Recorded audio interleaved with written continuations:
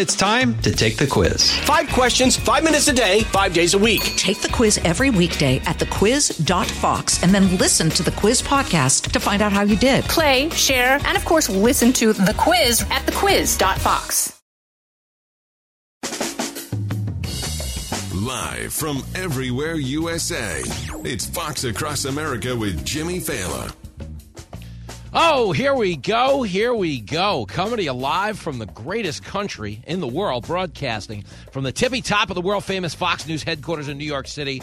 It is Fox Across America with Jimmy Fallon, a man who has never pressured the mayor of El Paso to stop talking about the border until after the midterms. Check it out. We got a bombshell report from the New York Post, of all places, saying the Biden administration is urging El Paso's mayor not to declare a state of emergency until the midterms have come and gone. This guy's a serious ass. Politics coming before the people yet again. Is Karine Jean-Pierre trying to say with a straight face that inflation is under control, and that, too, will kick in after the midterms? She's worse than Kamala. We will discuss it with Caroline Leavitt, superstar nominee for Congress up in the 1st Congressional District of New Hampshire, makes a triumphant return to the show. Andy Biggs, representative of the Fighting 5th Congressional District in Arizona, will be here as well. Comedian Dave Landau, Diamond Dave, he's at the Kansas City Improv, but he stops by to have some time with yourself, myself at 888-788-9910. You know the rules on this show every day. You could be a Republican, you could be a Democrat. We don't really care. Just don't be a... That is all we ever ask. Happy Tuesday. We are now 21 days from the midterms. I was discussing this on America's Newsroom this morning. If you did not see it, you can go to the Fox Across America Facebook page. That's where I interact with all my fans. And believe me, I am interacting myself. The minute you read the grammar, you're like, oh, no, that's him. That's definitely the guy who drove the cab and went to community college. An intern would spell better than that. His dog would spell better than that. It is me. If you want to go be a part of the community at that page, you always can be. If you want to see me live in person next weekend, I am at the Spokane Comedy Club in Spokane, Washington, Friday night, October the 28th. Saturday night, October the 29th. We'd love to see you. Come down, get rowdy. It's been a mess on the road the last few weeks. We were in, oh my goodness gracious, Ottumwa, Iowa over the weekend. Those people were nuts in the best way possible. And then, of course, we were out in Oklahoma. We were in Tulsa, great meet and greet with the legends at KRMG. Shout out to them. And, of course, the fine folks at 96.9 The Eagle had us out to the Chisholm Trail Expo Center. And what did everybody have in common at both of those events? They were just cool people. That's the hook of Fox Across America. Our audience is so unique to this talk radio space in that we are very politically passionate, but we're not going to fight you. We're not going to chase you out of a restaurant. We're in on the joke. If you live in this country, you've kind of hit the lottery. You're the luckiest people on the planet. And unfortunately, I always get mad because I feel like the Democrats in this day and age have turned their half of the country into the rich kids who just have no idea how lucky they are to be in the position that they are. Tell them like it is. I mean, that's really America to the rest of the world. We're the rich kids whining about how hard life is as we swim in our indoor-outdoor pool, you know. Got all the cool video games, all the nice cars in the driveway. The kids down the block, you know, are sitting there in the shed peeing on each other for heat. But there we are in America, whining about how it's so hard. Oh, my God, it's oppressive. It's systemically racist. It's like dumb. Nobody gets it, okay? You guys get it. So if you come out to one of these live meet and greets, you'll enjoy the show, but you'll feel better about your own judgment because you'll realize there's so many people out there like yourself that are just force multipliers of positive energy. Good people with full of good ideas that just care about the country. You're not looking to get in a fight. You're not looking to make enemies. That's the vibe. That's the whole Fox Across America ethos in a nutshell. Can you dig it? Can you dig it? Can you dig it? Karine Jean-Pierre is where we begin today because she had a White House press briefing yesterday. And KJP, if you remember, she was brought in to replace who? Jen Psaki. Psaki sucks. Kaylee was so much better. But here is KJP, and there's been a calculated decision. We're 21 days from the midterms. It's 3 weeks from today. The Democrats are running a confidence scheme now. Okay, just tell them it's working. But it's not working. What do you mean? Everybody's broke. Inflation at a 4-year. Shut up. Tell them it's working. That's how we're doing this now. You tell them it's working, or you put a quarter in the swear jar. Actually, inflation. You tell them it's working, or you put 43 cents in the swear jar. It's not just a quarter. Even the cost of the swear jar went up. But here's Karine Jean-Pierre. Okay, she is asked about the impact of the American Rescue Plan on inflation. Why is this question being asked? Because the American Rescue Plan, the second it was passed, every Democrat got out in front of a microphone and was like, this is the greatest climate change bill ever. This is politics as usual. Yes, and why is it politics as usual? Because the point is they Trojan horsed a climate change bill that nobody wanted under the guise of inflation reduction. Inflation is the number one issue facing Americans right now. So the Democrats went out, and what they did was very disgusting. It was patently disgusting. Okay, we're going to call it the Inflation Reduction Act. But does it reduce inflation? According to the Congressional Budget Office, according to the Joint Congressional Committee on Taxation, this will drive up inflation in the short term. In the long term, they're hoping it will be inflation neutral down the road. Okay, so you understand the Inflation Reduction Act, which is going to add money to our deficit, will not reduce inflation. What a fraud. But here is Karine Jean-Pierre, knowing that to be the case, running a full-blown confidence scheme with Peter Doocy. No, it's working. The president's doing good things. Things are going great. Come on, man. We got this. Shut up. Here it is. Clip 3. Have the president's economic advisors told him that the general consensus now is that the American Rescue Plan has contributed to inflation? Here's the thing. What the president has done, the issues that he has worked on, when you think about Medicare, we think about health care, you think about energy costs, you think about Inflation Reduction Act, you think about the CHIPS Act, they are popular. They are popular with the American people. There's always more work to be done. But we are taking the steps to do that. Again, congressional Republicans, they are doing nothing, absolutely nothing. Don't change the subject. Just answer the question. She ain't answering the question. First of all, congressional Republicans are not in charge. The Democrats are in charge of the Senate. The Democrats are in charge of the House. Democrats are also in charge of the presidency because Joe Biden got elected. I don't remember that ever happening. But it did happen, okay? And here's Karine Jean-Pierre stumping for the guy, saying he's done all kinds of work lowering cost and inflation. Yo, inflation hasn't come down. Costs haven't come down. So if Joe Biden has done all kinds of work, you gotta do better than that. Here it is, clip 4. If President Biden's top domestic priority is inflation, why doesn't he have more to show for it? So the president understands, and we've talked about this many times, that inflation is an issue, high cost. Cost is an issue for the American people. And so he's been very clear about making that his number one economic priority. And he has done the work. And he's done the work with congressional Democrats. When you think about the Inflation Reduction Act, which is going to lower the cost for our seniors, millions and millions of seniors across the country, when you think about that $2,000 cap on their own Medicare prescription.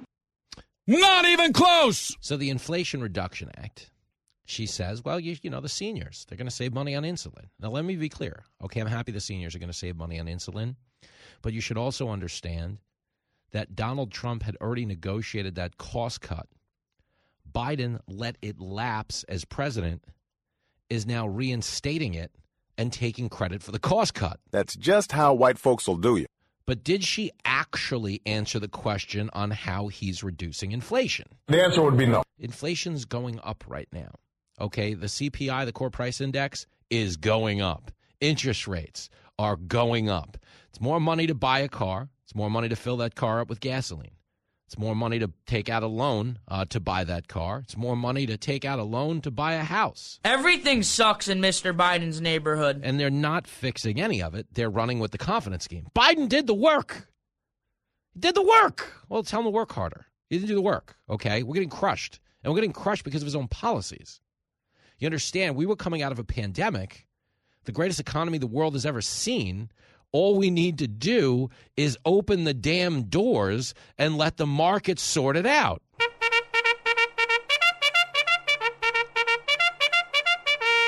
Jobs come roaring back. The economy picks right back up. But instead, what did they do? They didn't swing the doors open. Okay?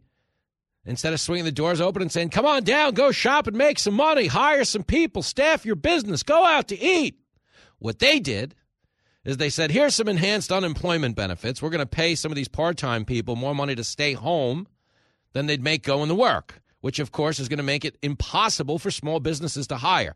But for those people who do want the dignity of work, we're also going to impose a vaccine mandate. That's what the government's going to do. So before you come to work, before you go out to eat, before you go shopping, make sure you have this little card to show us. That's stupid. Use your common sense. Never mind that vaccine didn't stop anyone from getting or spreading COVID. So they were wrong. They sabotaged the economy. But the new pivot is, well, it's working. It is working. Biden's working hard. It's working. But just understand, Republicans, if they get in charge, inflation will be even worse. That's the clip I'm about to play you. That's what we've pivoted to. So we went from, just if you're keeping score at home, okay, as somebody who cares, I care. It's the whole hook of the show. I'm new. We've got this big radio show and all over the TV, but I care. I'm still new. I'm still attached to being the decent person, as opposed to this big, fat media celebrity. He's got a lot of money. It's not like his fifth wife. I'm not that guy, man. I got one good wife. She's great. I ain't going anywhere. I mean, she might bail. She listens to a little more of the show. She's like, oh, hell no. But the point is, as a guy who genuinely cares, okay, and I really do prioritize an honest conversation, you got to understand here. Inflation started out as, it's not inflation. The cost of Peloton bikes went up. That's what Jen Psaki originally said. When the White House began messaging on inflation, they told us inflation was a luxury problem. Luxury items are a little more expensive, but the regular people don't care. Inflation's not a thing. And then inflation went up a little more. And they were like, all right, well, we have minor inflation. This is Janet Yellen, but it's transitory. Inflation's going to go away. It's not going to be a big deal. Then inflation went up a little more. And then it hung on for another 12 months. By the time Putin invaded Ukraine, inflation had gone up 14 straight months. And Biden got up to the podium. Psaki got up to the podium. Eventually, KJP got up to the podium.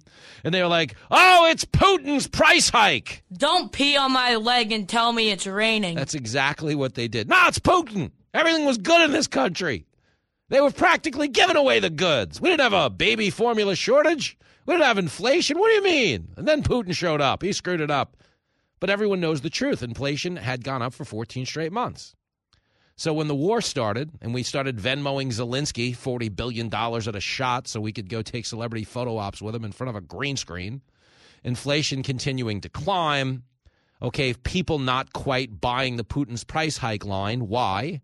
Because financial experts who testified on the Hill flat out said, no, it is not Putin's price hike. Come on, man. That was your Fed chair, Jerome Powell, said, nope, not Putin's price hike. We should acknowledge it had been going up before the war. So what did Biden do at that point? He pivoted to MAGA. Oh, it's MAGA, the ultra MAGA, the white supremacists, the fascists, semi-fascists. You know, it's unbelievable. We got some MAGA, you know, ultra MAGA can't believe it's not MAGA, MAGA Arctic Blast. It's crazy. But this is where we went on inflation. We went from it's not a thing, only luxury people are affected by it, to here it is, but it's transitory, to okay, it's been in a year and a half, but it's Putin's fault, to okay, it's not quite Putin's fault, but remember Trump, to okay, the president's doing the work, just be thankful he's doing the work, because if Biden's gone, we'll have Republicans, and they'll be so much worse. Okay, that's where we're at on this thing now. 21 days to go before the midterms. Do you remember when they had that big concert on the White House lawn, the Inflation Reduction Act? They brought out James Taylor and celebrated a bill that reduces inflation the way gasoline reduces a fire. And I said at the time, this is really tone-deaf, stupid optics, because the stock market was plummeting at the very minute Biden took to the stage. Why? Because the stock market had tanked off of inflation fears, off of climbing interest rates. But when you hear things like, no, it's working. No, Biden's doing better. No, we just got to get through the midterms. What are they telling you? They're telling you you don't matter nearly as much as they do. They should at least skip KJP for the next 3 weeks and let James Taylor come out and sing to us. At least we'll get distracted.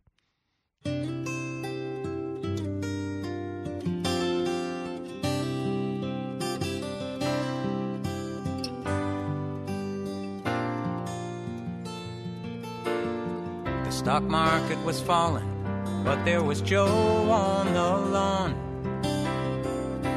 saying the bill they passed would help me and you. But inflation is soaring, and my savings are gone. Joe can't remember who he's talking to. Joe's a liar and he's insane. He spends sunny days in the basement with no friends. He's seen Hunter's crimes, but the press won't cover them. And he's shaking hands with invisible men.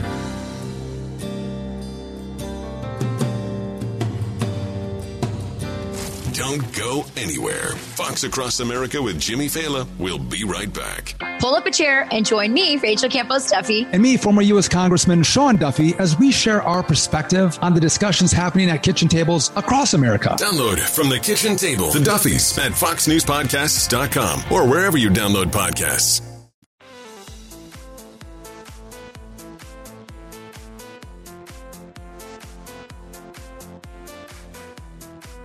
It is Fox Across America with Jimmy Fallon.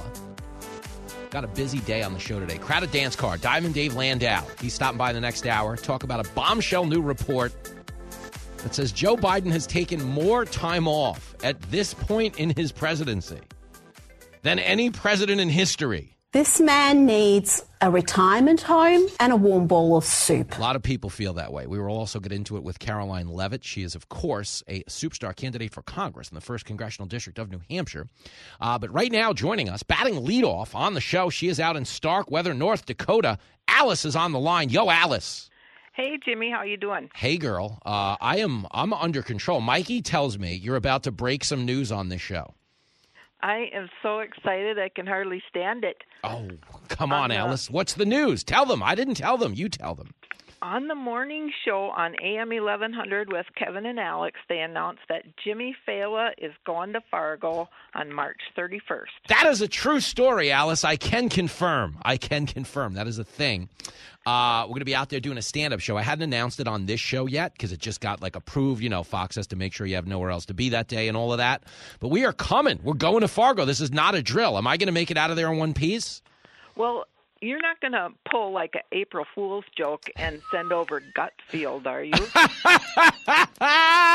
And I mispronounced his name on purpose because he always mispronounces yours. Yeah, he's always trying to get a slight in at me. He's jealous. He's the king of late night, but he's also, 3'7". So he's, there's still that. But no, he's the best. He's been a great supporter of my career. But no, I am going there myself, Alice. That'll be awesome. It's going to be pretty ratty. So you're going to come to the stand-up show too? Is that what you're telling me? Yes, I want to see you. Oh, Alice, this is a big deal. Well, you're going to see me. Like these events that we do, everybody at them, we take 1,000 pictures, we hang out. The gig I did in Ottumwa this past weekend, half of the crowd was staying in my hotel, unbeknownst to me. I'm not even kidding. I got to the bar to watch the Yankee game after the show, and I was like, wow, I know all of you people. And we hung out. It was great. So, no, it's going to be a good hang. But I do need a chaperone on the road. You got to make sure they, keep me in one piece. Are you volunteering for that gig, or are you one of my actual enemies? I'm volunteering for the gig, Jimmy. I think this is the 5th time I've talked to you. I know. But the idea that we're actually going to meet now, this is, it's been a long campaign promise, but we're actually building the wall, Alice. I can't wait, Jimmy. Let me know what hotel you're staying at. Oh! I'll stay at the same one. Alice, this is getting kinky, girl. All right, we'll talk. Thanks for breaking the news, Alice. You're a hell of a news reporter. Good work. Back after this with more news of the day. Doesn't all involve stand-up, but if it involves Alice, sign me up. She's a keeper.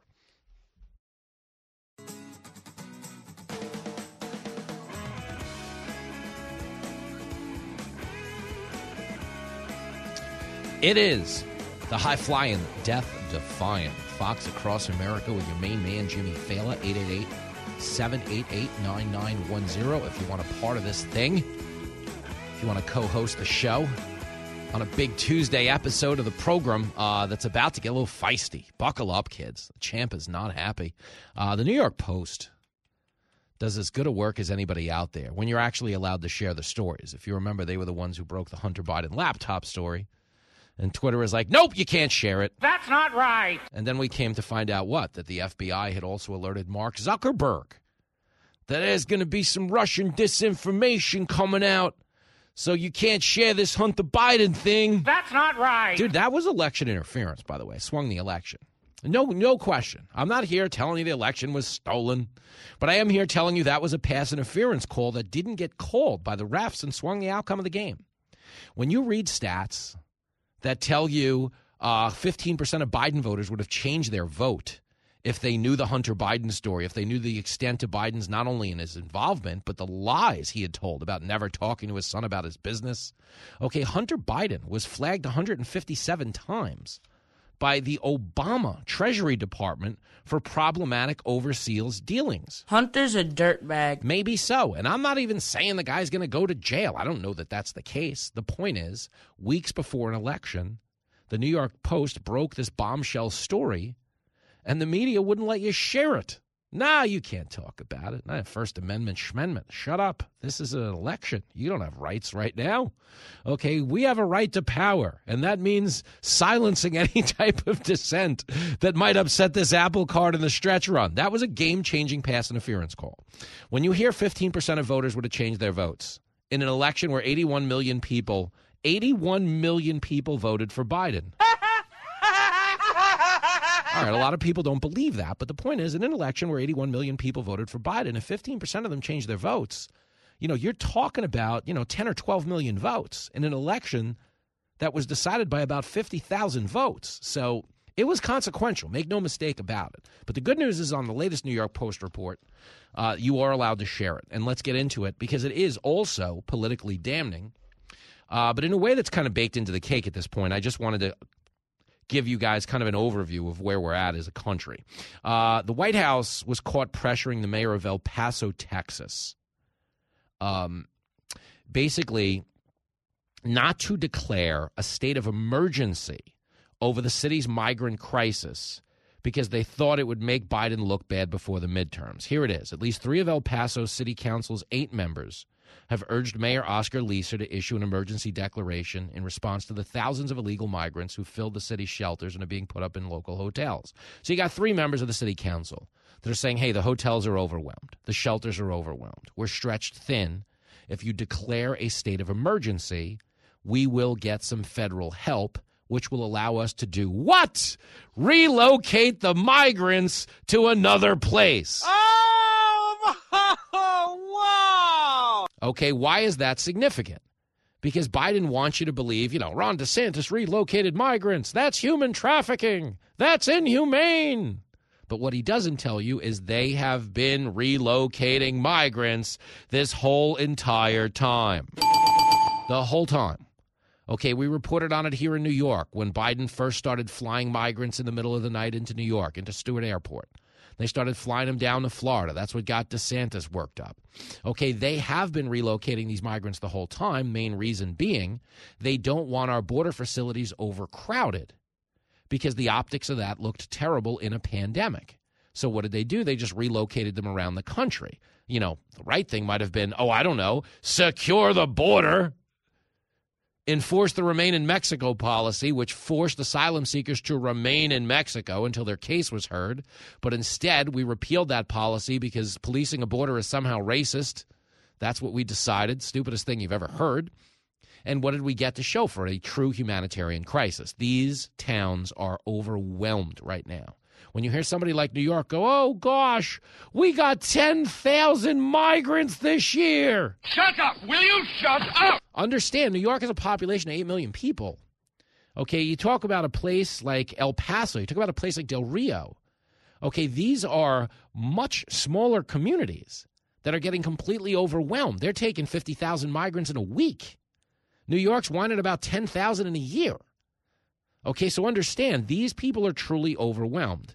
And one official told the New York Post that during a private phone conversation last month, he'd been directed to not declare an emergency by the Biden administration.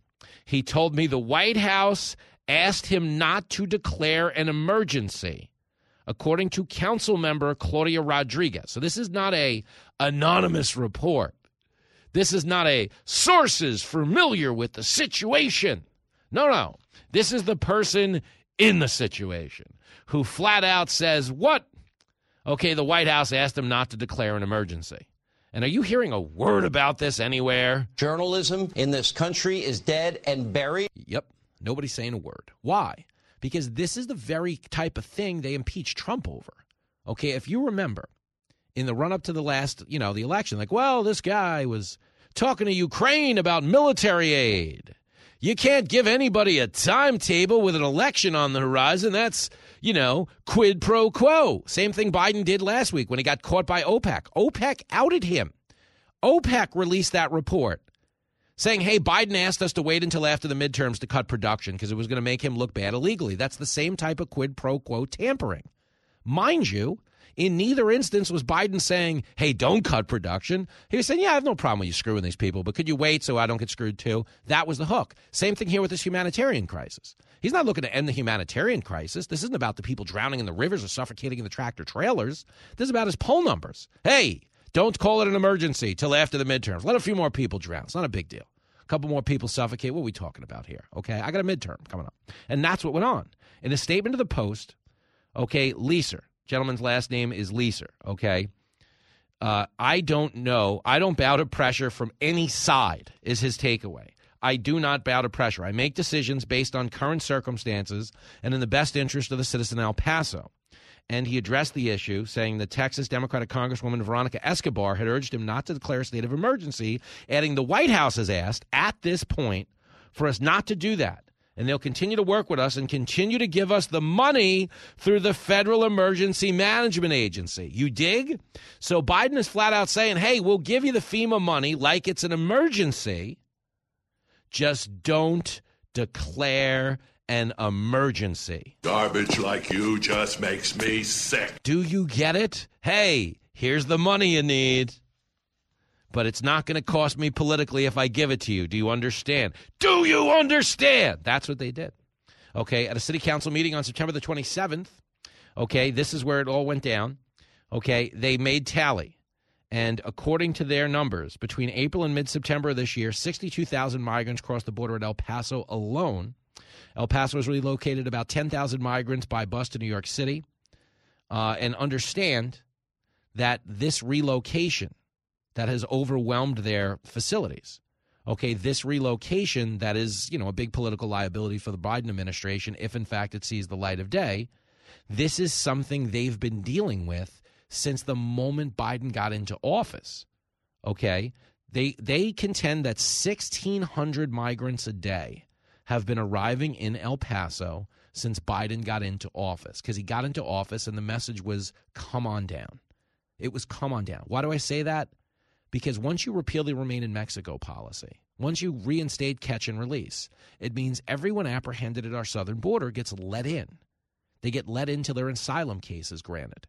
Okay, and if the case isn't granted, 90% of these people don't show up to their asylum cases, so now they're just living in the shadows here in America, and they have nothing to worry about because the Biden administration is not going to go deport them.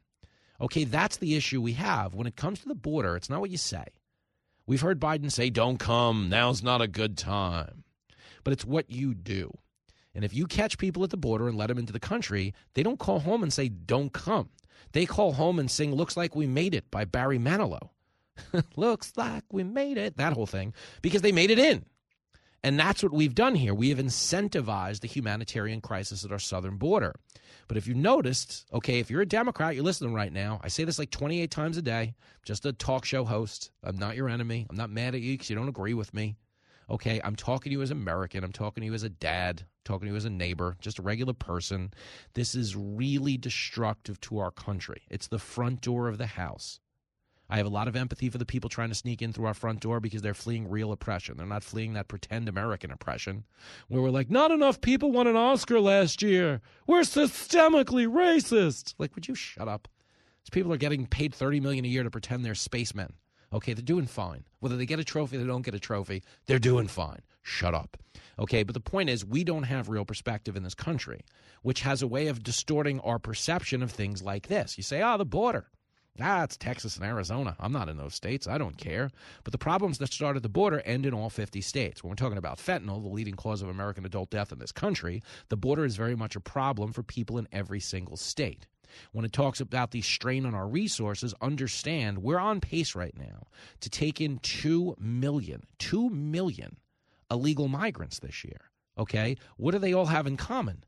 Their plight, their well-being, their existence is going to get paid by your tax dollars. Just hold on to your pocketbook. They just put a lien on your money, your savings, and your retirement. Now, if you think about that, you go, wow, that's not good. We got people drowning trying to get into the country. We got people suffocating in tractor trailers trying to get into the country. And the ones who live, okay, are going to get paid for by me, the taxpayer. Why would a president allow this to go on? Okay, the yelling and screaming becomes, at that point, well, you have no empathy, you're a racist, you don't care. But none of that's applicable here. Okay, we're just talking about America like it's a family. It has X amount of income. It has Y amount of bills. Okay, we have X amount of income. We have Y amount of bills. So we have what we want to do. We have what we need to do. Okay, and in this instance, we're not having that practical discussion. We keep turning the border into some type of a, take on racism. Do you remember when they tried to slander the border agents? We were talking about that again last week. Okay, we had this report where a photographer took a still photo of border agents on horseback. The border agents, of course, holding split reins to corral their horses. The White House ran with a narrative that they were whipping these Haitian migrants. Now, the photographer said, no, nobody was getting whipped, sent an email.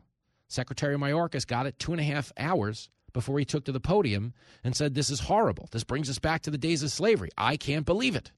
Now, understand, the Democrats knew at the time they were lying. They knew then they were lying. But they were willing to gaslight a racial hoax because you'd rather talk about fake racism than talk about your real inability to control the southern border. And that's what we're talking about now with Biden. They pressure the mayor of El Paso. Hey, man, we'll give you the emergency money. Just don't call it an emergency. People know you're declaring an emergency in a Democratic-run town. It looks like, even the Democrats are turning on the president. It looks like this border thing really is the problem. We've been claiming it wasn't. And that's why we're in the position we're in. Like, if you're a Democrat listening to me, the president's failing you, okay? It's not just me. He's not failing me because I'm a Republican. He's failing me because I'm an American, because I live here, because the drugs are coming into the country, because the resources are being strained, and because, sadly, and this is the part that bothers me the most, the people that are coming to this country illegally, there is this attitude like, screw them, they're breaking our laws. And I get it, okay? I do. They are breaking our laws. But if someone was shooting at you, okay, you might step on the gas and do 75 and a 25 because you wanted to get away from the threat. You might break the law to get away from the threat. Okay, these people are escaping a threat. They're escaping cartel violence. They're escaping food insecurity. They're escaping corrupt governments. And yes, they're coming to America where they're running into all three of those things if they live in a Democratic-run state. But the fact remains, I have empathy for them. And when you encourage them to come here illegally, which is what we're doing right now, when you sweep the crisis under the rug, you tell the mayors not to talk about it. We'll give you the money, but just, sweep it under the rug. Okay, you're incentivizing more of this type of suffering. Nobody ever gets on the air here, not at Fox, not anywhere, okay, and says, we don't want immigrants. We don't say that. We never say that. Okay, America was built on immigration. We know that. It was built on legal immigration, actual legal immigration. Come here, be a part of the country, assimilate, pay taxes, buy into the system, have some pride in the fact that you're an American, you live in the greatest country in the world. We're for that. We're for all of that. Okay, but what we're talking about down at our southern border is anything but that. What we're talking about is a real humanitarian crisis.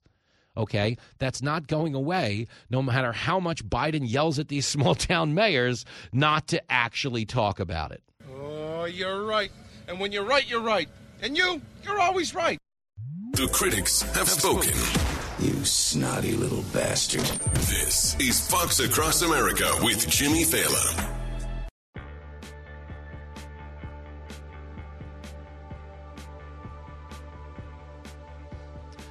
It is Fox Across America with Jimmy Fallon, 888-788-9910. Getting back to the phones. Pam is down in Florida. Yo, Pam.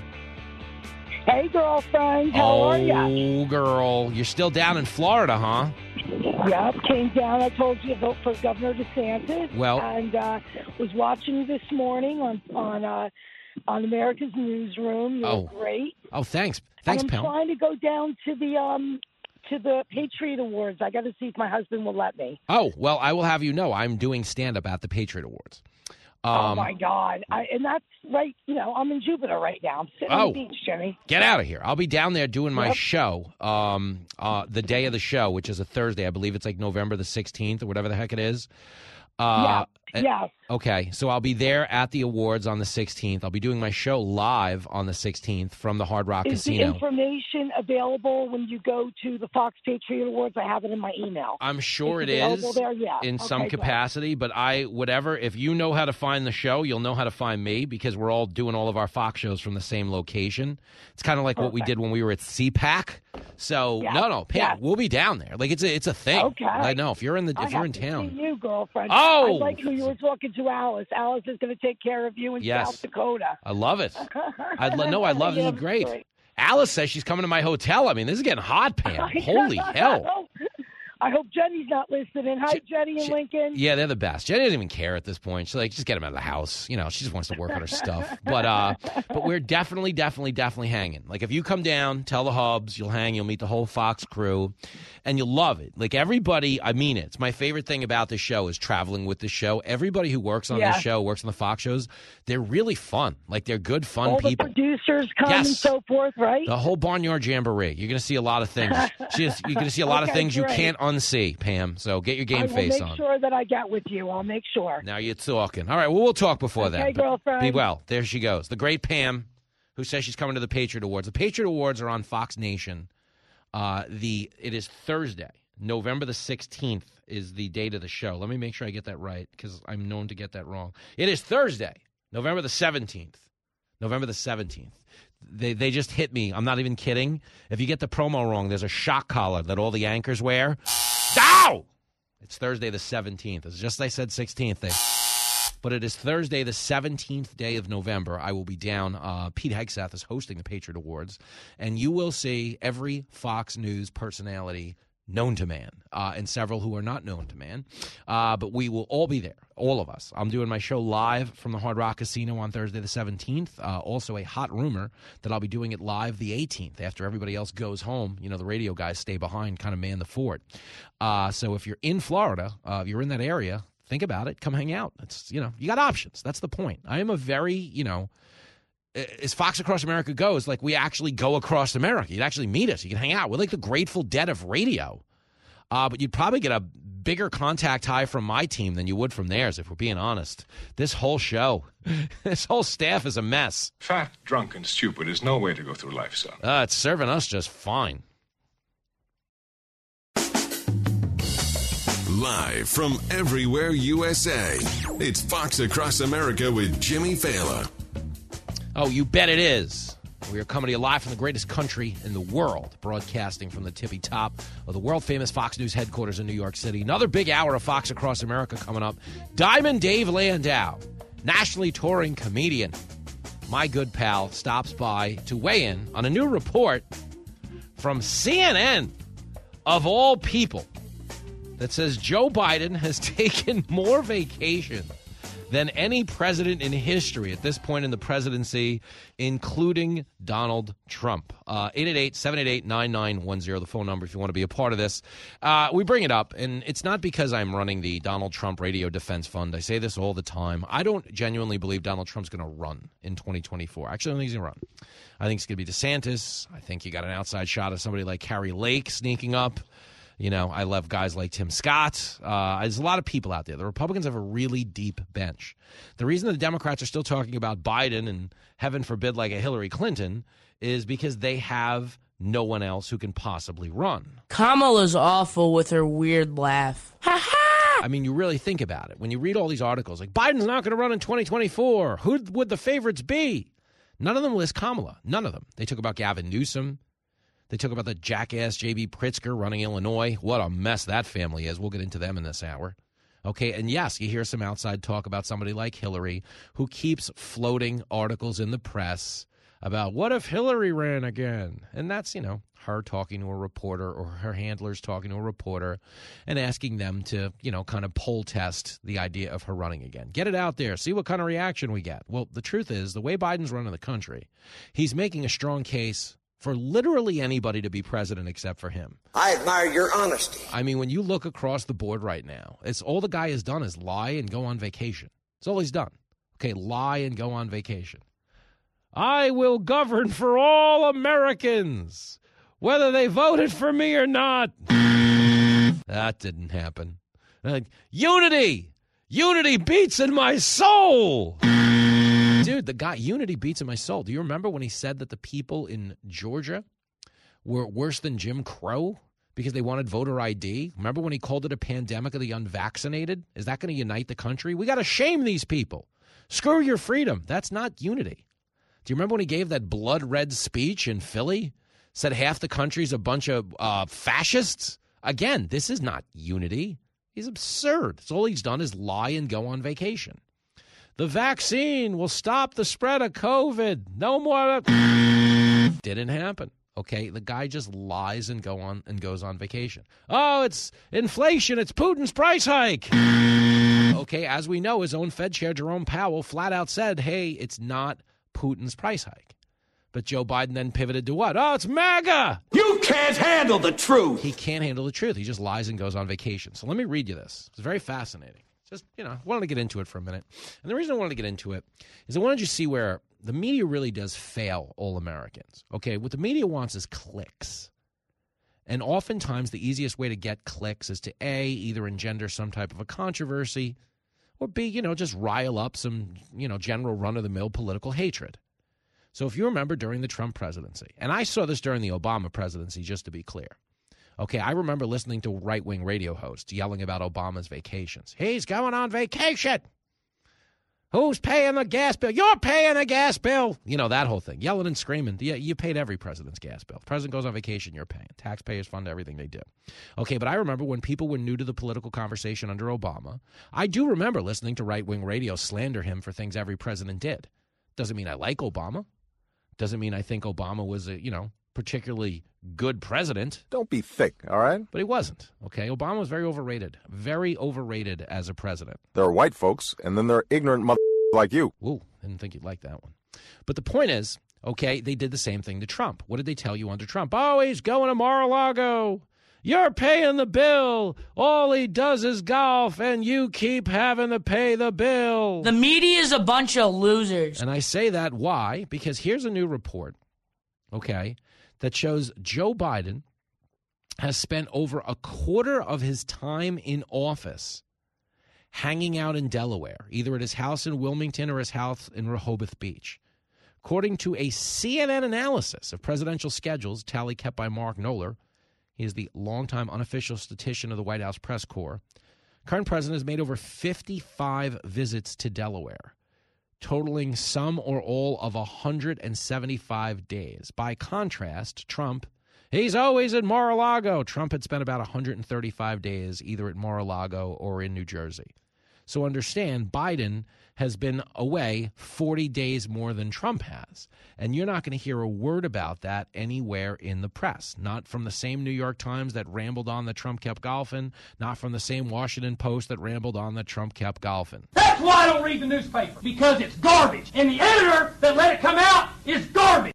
Okay. White House Deputy Press Secretary Andrew Bates saw this report, issued a statement to CNN saying President Biden is deeply proud of his roots and his family, and it has been a staple of his time in public life to never lose touch with either, which is a fancy way of saying, yeah, he goes on vacation all the time. I mean, what do you want from me? Guy's not really in charge. We don't care where he is. Just get him out of the Oval. So we got adults are talking. Presidents of the United States are constantly on the job, regardless of their location. This is more of the statement. Whether they're on a state visit overseas or just 100 miles from the White House for a short trip to Wilmington, Delaware. And as all Americans can agree, it's important for leaders to avoid becoming ensconced in Washington, D.C. But understand, this is a president who wants you to believe climate change is an existential threat. We're all going to die if you don't reduce your carbon footprint. Okay, we got to cut down on emissions. So I'm going to fly back and forth to Delaware 55 times. Okay, I'm going to spend 174 days in Delaware because the climate change is so bad. I'm just going to keep getting on my plane and flying around. I mean, there's just a lot of fraud in this, a lot of hypocrisy in this. But the reason you're not hearing any outrage for real is because nobody cares. Nobody cares if he's in Washington or not, because I don't think any objective person watches this presidency and goes, yeah, Biden's in charge. I agree with that. Nobody thinks he's in charge, okay? When you look around at how many times you've seen his press events cut off or you've seen his wife direct him off the stage, or you've seen people fail to direct him off the stage. So now the band's got to play Hail to the Chief 7 times while this guy wanders around the audience figuring out which way the exit is. We have a president that is clearly not all there. But he is a guy that has basically just lied and gone on vacation. That's been the Biden presidency. Huge mess. Huge mess. Okay, but he's told big lies. Like when we started, okay, understand, one of the most consequential things he did out of the gate was say that anybody who wanted voter ID down in Georgia, I've played you this clip 1 billion times, said they were worse than Jim Crow. It's Jim Crow on steroids. This is Jim Crow on steroids, what they're doing in Georgia and 40 other states. And understand why I bring that up. It's because last night, we're in debate mode now. The midterm's coming up in 21 days. Brian Kemp is running for governor in Georgia. He's by all accounts, he's going to kill Stacey Abrams. Stacey Abrams is full of Okay, understand. Brian Kemp last night down in Georgia is defending his state from attacks by Stacey Abrams of voter suppression. These attacks, which began in 2018 when she lost a gubernatorial race, refused to concede the election, said it was stolen, said there was voter suppression. Okay, Biden piled on when he got into office 2 years later, said that Georgia was suppressing votes, said they were worse than Jim Crow, attacking people with mobs and dogs. And this is now an issue in Georgia.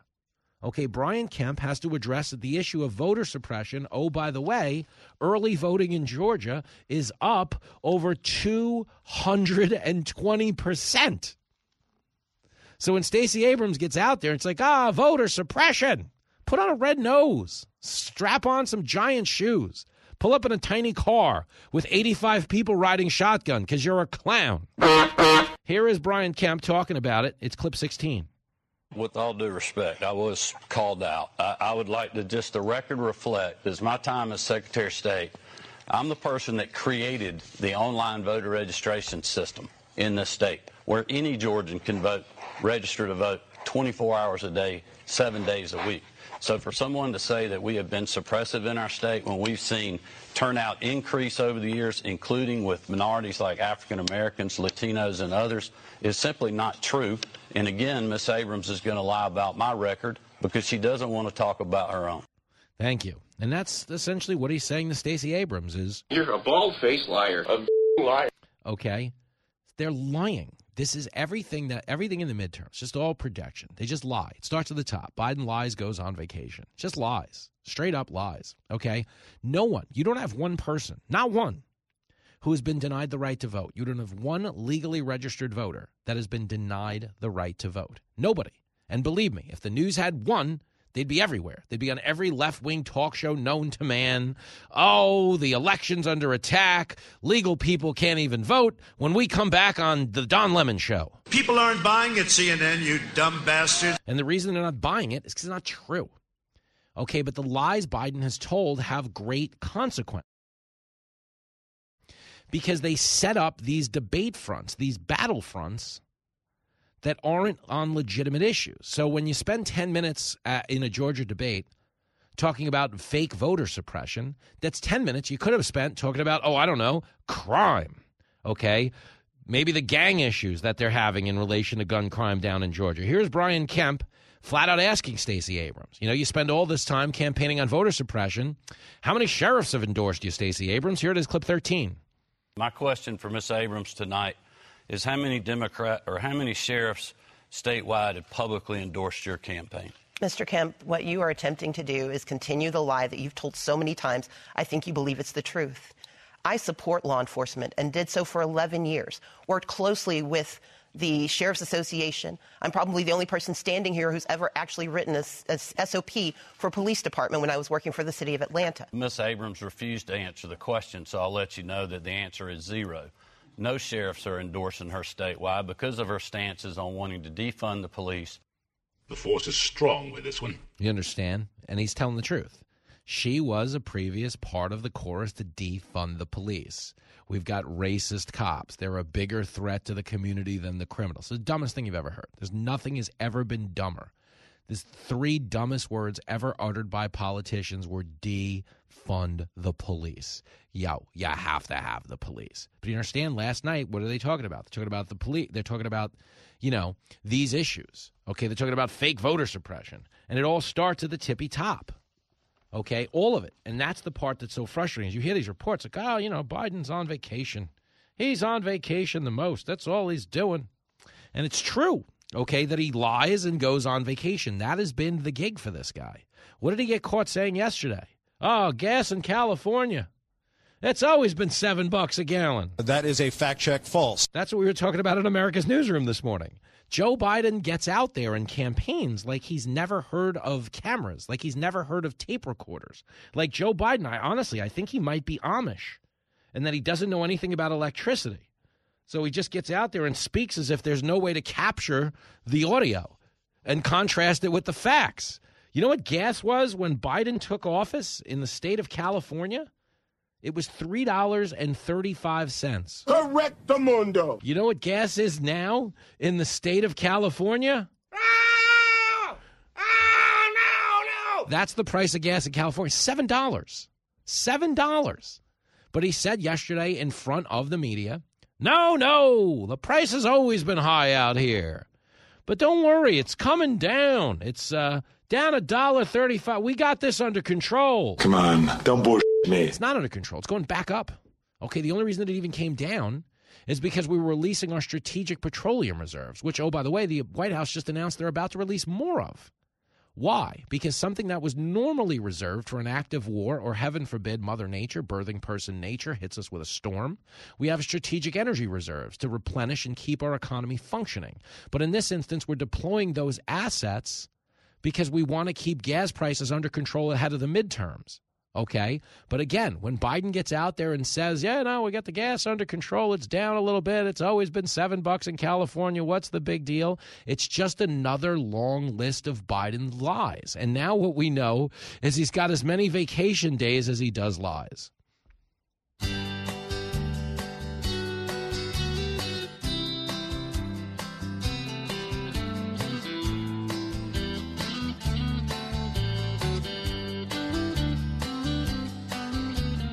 White House girls send Biden to bed early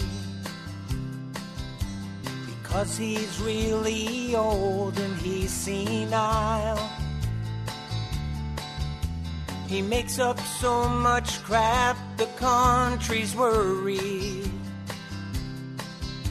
He's lying like it's going out of style. You can't hide Joe Biden's lies. For a while they made Saki try. I thought by now they'd realize there ain't no way to hide Joe Biden's lies.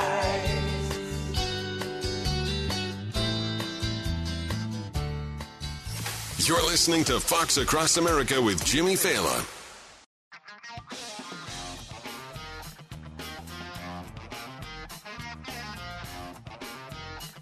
It is Fox Across America with Jimmy Fallon.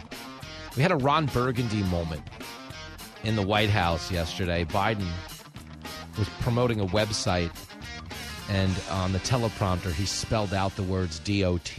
Like, you're talking like .com. It's pretty funny. Here it is, clip 2.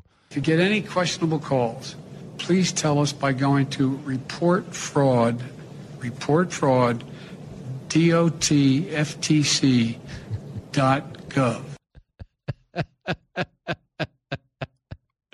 Report fraud, .ftc.gov, DOT. Have you ever had a check? Hear it one more time. It's just funny. Clip 2.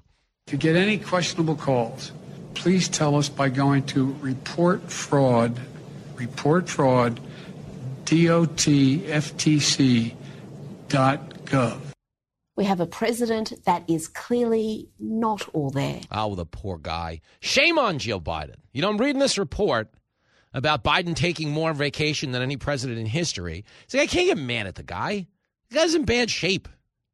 Yeah, I want him on vacation. The further he is away from the Oval Office, the better off we are. Okay, the guy is a mess. It is an iTunes user agreement of a presidency. When you join iTunes, you scroll to the bottom and click I agree. You don't read any of it. That's everything. It's the whole presidency. Scroll to the bottom, click I agree. Now we've got some new climate change bill. Now we just killed the Remain in Mexico policy. Now we killed the Keystone Energy Pipeline. So that's all it's been. Hey, old man, scroll to the bottom, click I agree. More executive orders his first 2 days in office than any president in history.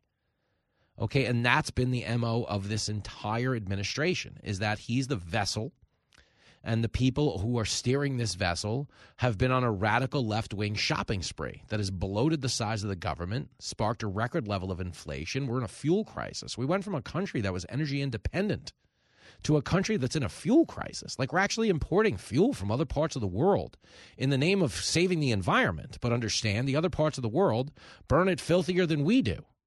So we're creating more pollution in the name of creating less pollution? Like, is anybody even wrapping their head around that? What the hell did you just say? That's what we're doing. Okay, we don't want to get our hands dirty. It's like, when the mafia writes a check and you go out and you kill somebody, that's what we're doing with oil. Hey, that thing we talked about? Yeah, it's done. That's what's going on. And then we have to use extra fuel to ship that dirty fuel here. It's all idiotic stuff, man.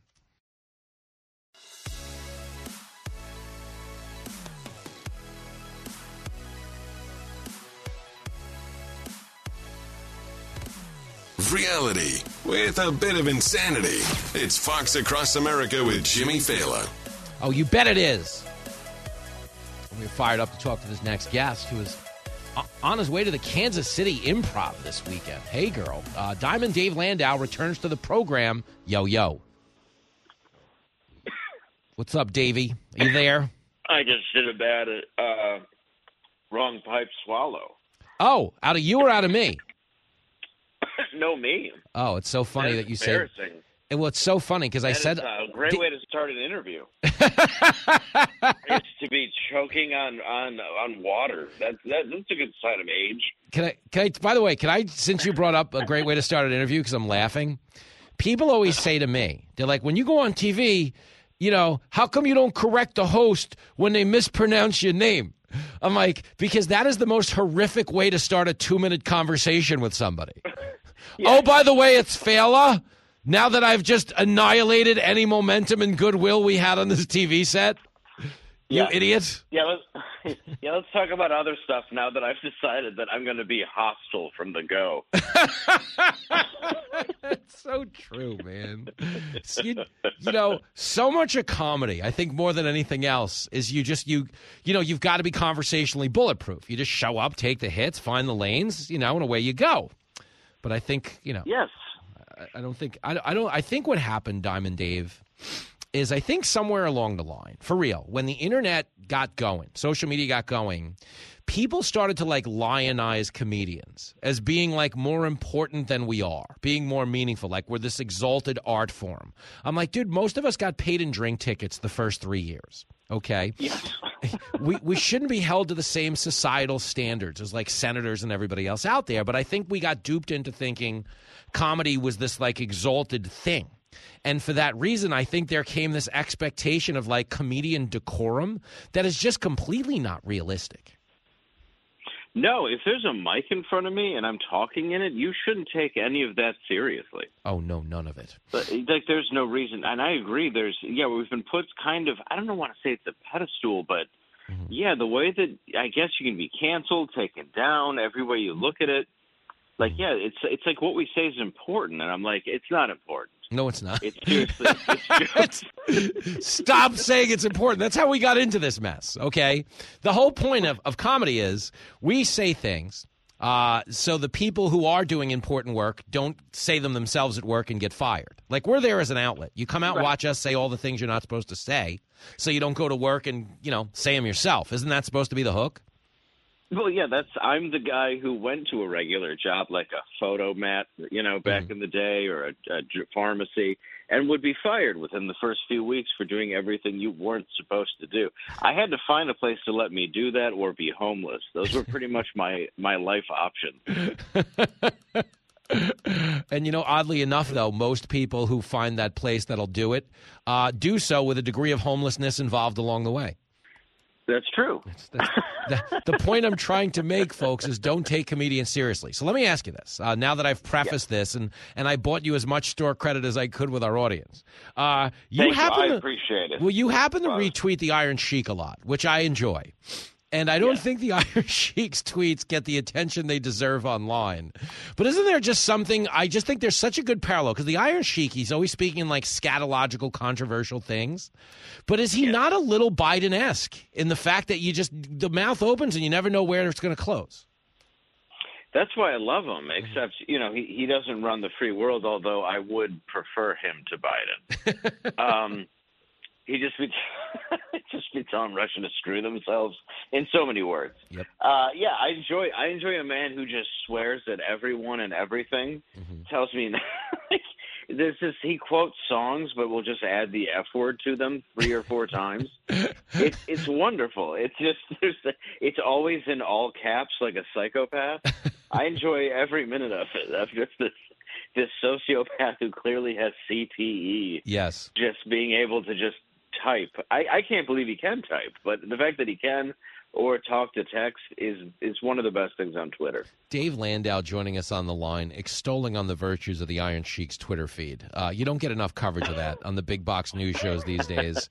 So, I just want to go out. I want to shine a light. Isn't that what they say? I want to shine a light. I want to highlight the fine work that's being done by the Sheik man over there. I bring up the Sheik, though, and that parallel with Biden, because we were reading this report. I texted you this morning. I don't know that I was surprised by the report, and there's really not much of a pushback on it. But Biden has taken more vacation time than any other president in history. Do you think there's no pushback because people don't care, because they don't think he's in charge? I think it's because most of the vacation time just involves him getting on and off the plane. You talking about like when he falls 3 times on the way up the stairs and stuff? Yes, exactly. Yes, and or the fact that it's also him getting ice cream and not answering a reporter with anything to do with whatever the question was.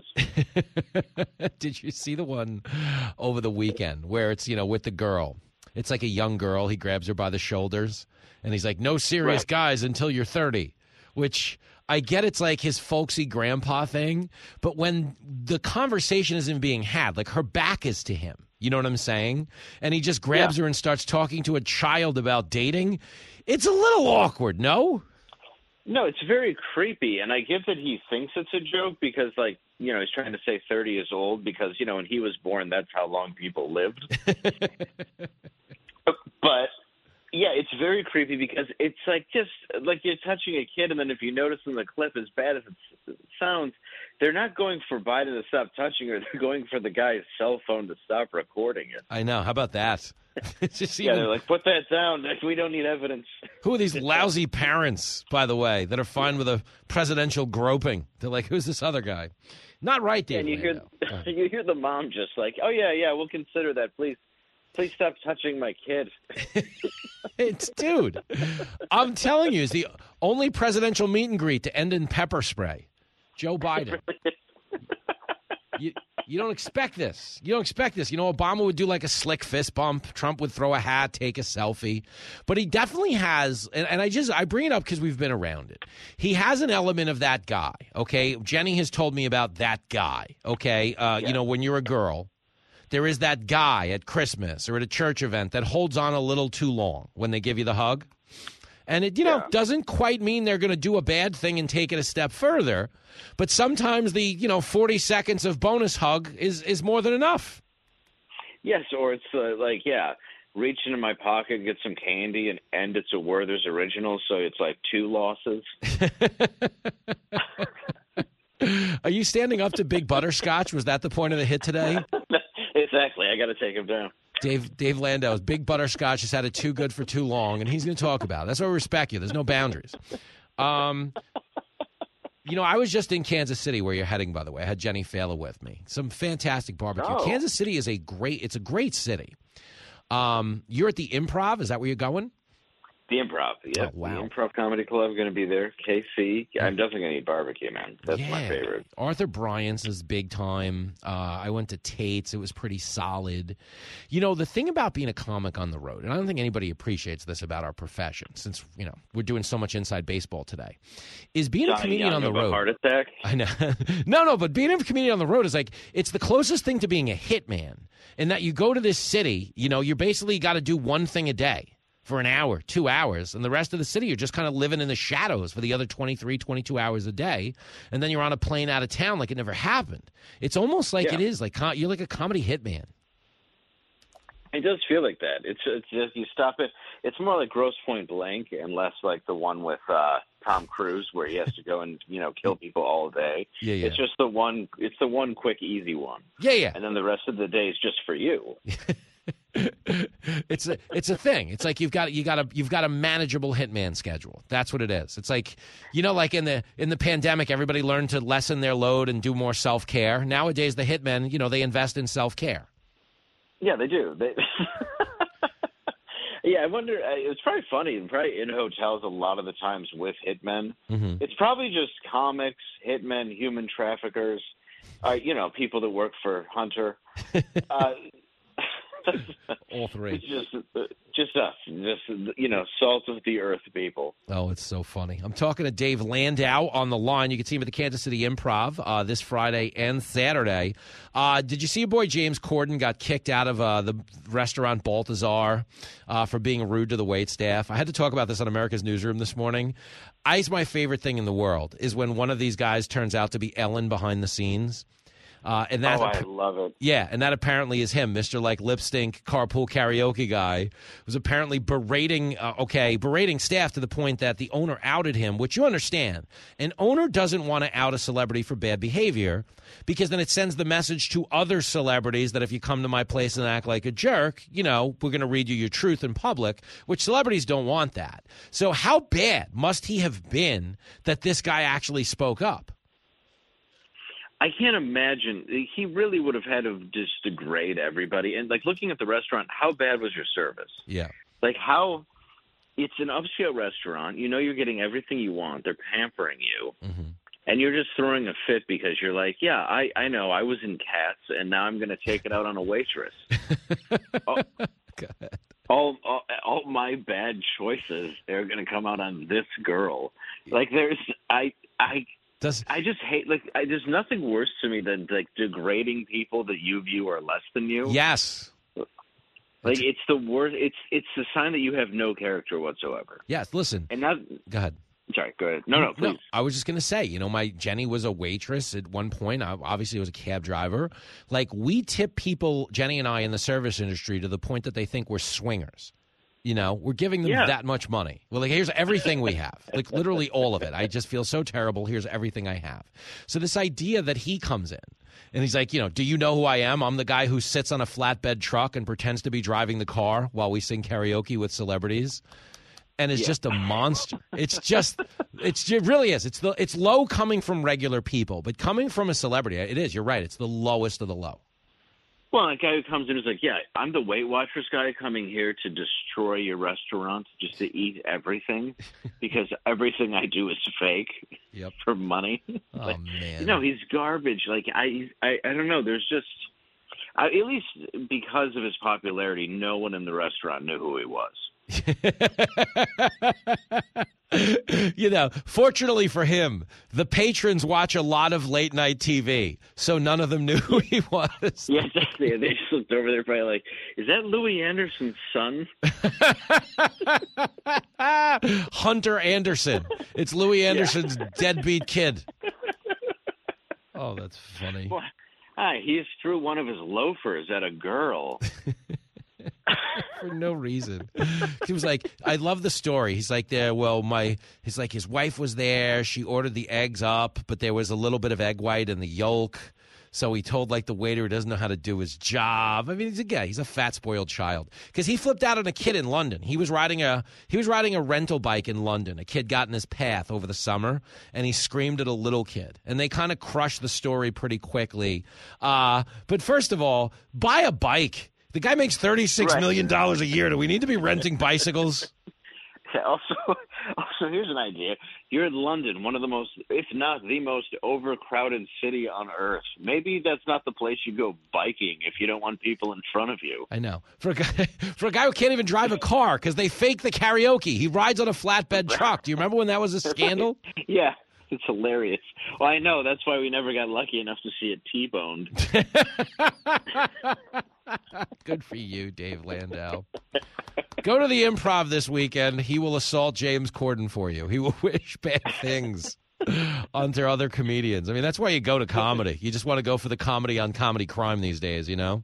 Yeah, well, I mean, remember when doing a late night set like on that show would be a dream? Oh my gosh, it was so. Not that show. I take know that back, but it's you know what I mean. No, think about it. When we started out in comedy, doing a late night set was the holy grail. Like if you got onto a show, even if it was Letterman back then, it was a big deal. Excuse me, even if it was Leno. I mean, obviously this is all a subset of Johnny Carson had 40 million viewers when late night started. Now on a given night, you know, Greg will have 2.2 million. Colbert will be somewhere in that neighborhood. And everybody else has about 500,000. Nobody's watching. So you're right. Greg wins, though. Oh, yeah, he wins 9 night. I mean, but you got to look at the guest he has on. I mean, come on. I'm kidding.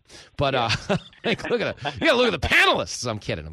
But the point is, no, the other guys, you know, they stopped doing comedy, as you know. We've talked about this. It's a lot of activism. But the point is, the people being the activists are always the most flawed people. And Corden's another good example of that because he's, you know, a shiny, happy, woke person and everything's tolerant and inclusive till the camera shuts off. And then he's throwing staplers at the staff like he's Ellen. Exactly. Like I just watched Family Guy do a bit on it was basically like, you know, the Arms of the Angel commercial with the hurt dogs. Yeah. Except it was for Ellen DeGeneres staff members. And for only 20 cents a day, you could help save one of their lives. Oh, my gosh. That's funny. Because no multimillionaire or nobody should have to see a multimillionaire try on sweaters during Thanksgiving.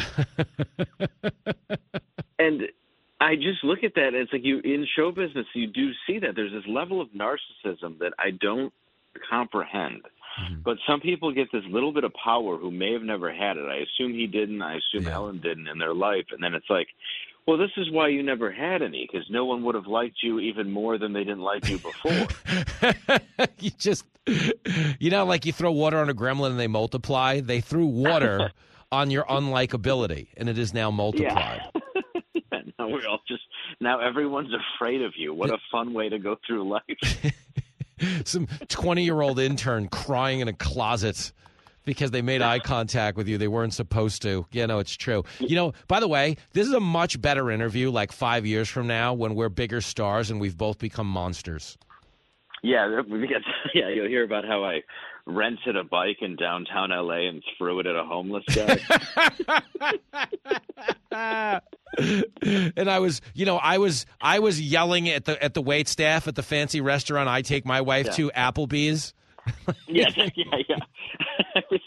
I was at IHOP and I needed to speak to the dishwasher. I'm not having it. This is going to age bad. All right, let's strike this from the record while we can. Everyone go to Kansas City and see Dave Landau this weekend or you're dead to me. Yo, good luck. Give him hell out there. Yeah, thanks, man. I appreciate you having me. Of course, buddy. I'll see you soon. There we go. Dave Landau. Diamond Dave, living legend. Great comic. He's in Kansas City all weekend. We're back after this. A show so good, it's frightening. I got scared. I dropped my hot pocket. This is Fox Across America with Jimmy Fallon.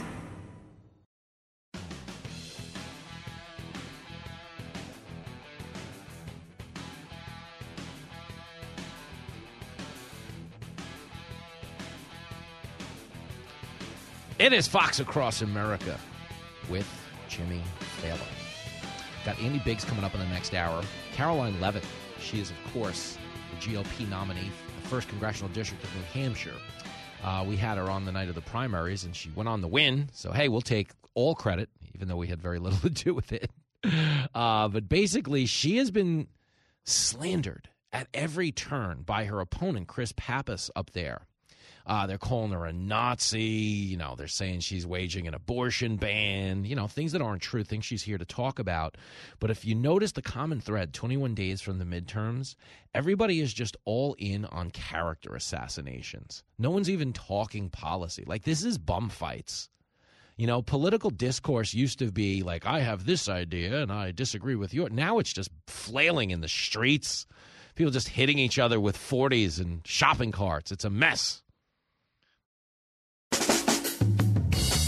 Live from everywhere USA, it's Fox Across America with Jimmy Fallon. Oh, here we go. Here we go. We got a big hour coming up on this show. I mean, they're technically all big when you consider my weight. But no, they are big because not only do we have Andy Biggs coming by from the great state of Arizona, but Caroline Leavitt, hotshot congressional candidate up in the great state of New Hampshire, up in the Granite State, is going to be stopping by to take us inside the campaign goings-on as we are now 21 days from the midterms. Your radio buddy, Jimmy Fallon, is going to have a quick conversation with you about last night's debates. 888-788-9910 if you want to weigh in. If you don't see it the way I do, that's okay. Do you remember, like, America, where you could agree to disagree? That's like the hook of my show. It's kind of like a throwback. People back in the day used to be like, oh, we'll agree to disagree on the issue. But now they're like, oh, that's it. I'm going to call your employer and get you fired. You're a monster. You're literally Hitler. Get out of here. That's what it's become. But on this show, we still have this old-fashioned thing called political discourse. So agree or disagree. 888-788-9910. That's the phone number if you want to be a part of this shindig. Really quickly, though, let's head back to the campaign trail. Okay. Last night, in the great state of Ohio, that is, of course, where Jenny is from, there was a debate that made most of the headlines because J.D. Vance really got into it with Tim Ryan over border security and tax cuts and everything in between. But before we get to that, I had to play you this one other clip because down in the great state of Georgia, Senator Raphael Warnock, this might be the worst soundbite I've ever heard, was asked why, if the Democrats control everything, should they get another chance? And he tried to pivot to, I'm not even kidding, he tried to pivot to the pandemic, like with a straight face. Can you imagine being that stupid? This is the case for re-electing Democrats. Start here, clip 17. Democrats have been in control of the White House, of Congress for the past 2 years. Inflation has soared. Why should Georgia voters give you another chance? We are still in the throes of a pandemic that dragged on for more than 2 years. This is total crap. Did you hear that? So why? Democrats control everything. Why should you be given another chance? Pause, pause, pause, pause, pause. Well, in a pandemic. You don't have a clue. The pandemic is over. Everything is reopened. Okay, and the only reason the pandemic even constituted a burden on anything in this country for a minute longer than it had to was because Biden trotted out all these big government policies that implemented mandates, enhanced unemployment benefits, and crushed the private sector. But the point Raphael Warnock is making, he was asked, why do Democrats deserve another chance? And he said, because it's been hard because of the pandemic. What does that mean? Vote for me? And if we get another one of these pandemics, I'll ask for your forgiveness again after not delivering for you? Like, this is what I'm trying to highlight, is what do these people stand for? What are they trying to pull off in the stretch run? I was saying in the last hour, there's a lot of character assassinations. Last night, this J.D. Vance clip made a lot of headlines because Tim Ryan and a lot of the Democrats keep talking about the great replacement theory, which is, that Democrats are letting people into this country illegally in hopes that they'll be able to vote someday, at which point they will have shifted the demographics in their favor, and they will have a far easier time winning elections. Now, it's funny because Tucker Carlson brings up the great replacement theory from time to time, and every time he does, he plays video montages of Democrats pushing this very theory, whether it's a guy like Dick Durbin or there's the Castro brothers down in Texas talking about how the demographics are changing through the people coming into this country. The Republicans don't know what to do with it. Essentially, the great replacement theory. Bingo. But when a Republican talks about the reality that this is happening, they're like, oh, you're going to spark hate crimes. Oh, you're going to get people killed. Oh, it's a conspiracy. How dare you accuse us of doing Exactly what we're doing. That's what this is. But here is Vance pushing back, because what do they stand for with 21 days to go before the election? In Georgia, they stand for the pandemic's tough. I don't know what that means in terms of leadership. In Ohio, what they stand for is character assassinations. This guy's pushing the replacement theory. He's some kind of a Nazi. Let's get him. Here's J.D. Vance clapping back, as the kids say, clip 18. This is disgusting. I'd like to get here's exactly what happens when the media and people like Tim Ryan accuse me of engaging the great replacement theory. I'll tell you exactly what happens, Tim. What happens is that my own children, my biracial children, get attacked by scumbags online and in person because you are so desperate for political power that you'll accuse me, the father of 3 beautiful biracial babies, of engaging in racism. We are sick of it. You can believe in a border without being a racist. You can believe in the country without being a racist. And this just shows how desperate this guy is for political power. I'm as mad as hell, and I'm not going to take this anymore. Good for J.D. Vance, because it's true, okay? You can believe in securing the border without being a racist. And we know that to be the case because the Democrats voted for border wall funding twice before Donald Trump came down the escalator and said, build a wall. They voted under Barack Obama. They voted again under George W. Bush. They wanted to secure the border till it became a political liability to want to secure the border. They were more concerned with the politics than the people. But when they say things like, oh, the great replacement theory, that's actually kind of what they're doing in terms of letting people pour into this border. But here's a little bit more, because Tim Ryan also said, tax cuts are gimmicks. Here's clip 19. It's been brutal, and I understand that. And that's why I've been calling for a tax cut in the short term to put money in people's pockets. J.D. said that was a gimmick, but it's actually an opportunity for us to put more money in people's pockets. The Inflation Reduction Act also drives down our deficit by $300 billion, which will help pull some money out of the economy. He says that I believe the tax cut is a gimmick. I think a tax cut's a great idea, but when you propose it, Tim, it is a gimmick, because in your time in Congress, you voted to raise taxes $6.7 trillion, 113 times, and just a few weeks ago, in the Inflation Reduction Act itself, it raises taxes by $20 billion on working people in this state. I mean, think about that, by the way. Okay, Tim Ryan has voted to raise taxes constantly. The Inflation Reduction Act raises taxes. What's going on here, and this is the reason there's not a lot of debating going on, is the Democrats haven't had to have an idea battle in the era of identity politics. They've spent the last 5 years saying the other guys are racist. That's been politics for the last 5 years. Oh, you're racist. Okay, so about it, you're racist, and that's what it's been.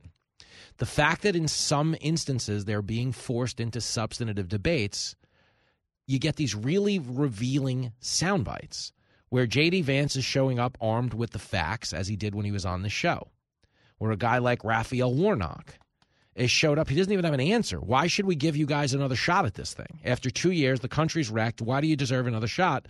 Well, because the pandemic is hard. Wait, what? That's why you deserve to lead the country? Because you're being overwhelmed by a pandemic that, oh, by the way, at the time you guys took everything over, you were armed with all the vaccines you forced on people, even after bashing those vaccines on the campaign trail. Never forget, I don't play this enough. I don't play it enough. But the Democrats trashed the vaccine during the election itself. Let's just say there's a vaccine that is approved and even distributed before the election. Would you get it?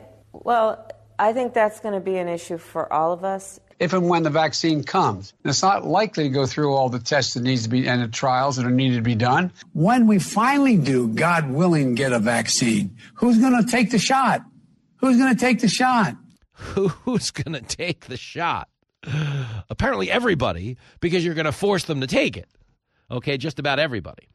But what you're noticing here is there is no engagement on issues from the Democrats. It's character assassination. It's the pandemic's hard because they really haven't focused on policy. They focus on power. That J.D. Vance clip is so illuminating in that he says, you're so desperate for political power, you'll slander me, the great replacement theory, my kids will get trashed online, because it's true. These people that really want power will do anything to get it, even if it means saying we got to defund cops, as we've heard. Okay? John Fetterman, willing to say yesterday, he was asked if he supports any abortion limits whatsoever, says none. And when she finally asks, so no limits at all, he shakes his head. Here it is, clip 24. Do you support any restrictions on abortion? I don't. I've always believed... Even in the third trimester? I believe that choice is between a woman, her doctor, and a God if she prays to one. I mean... Don't you have any respect for yourself? No. Okay. The abortion, a woman and a doctor, I support no limits for abortion. So you're killing a baby months after it can live outside the mom? That's not abortion. That's infanticide. Okay, but Karine Jean-Pierre was asked about Fetterman, and as far as she's concerned, Biden gives him a clean bill of health. Here it is, clip 25. But speaking only about the president's personal conversation with Lieutenant Governor Fetterman, the president has found him to be an impressive individual, and who is just as capable as who's just as capable as always, and who's carrying out his office. He's currently the Lieutenant Governor of Pennsylvania, as we know, and he's doing that with great ability and heartfelt concern for the people of the Commonwealth. So yes, the president feels that he is very much capable of doing the job. Oh, wow. So Karine Jean-Pierre says the president feels that John Fetterman is very capable of doing the job. But if we're going to be honest, Biden said the same thing about himself. And look at him now. If you like Biden so much, name 3 of his complete sentences. Taking the edge off, one story at a time. America needs to learn how to lighten up. You're hanging out with Jimmy Fallon on Fox Across America.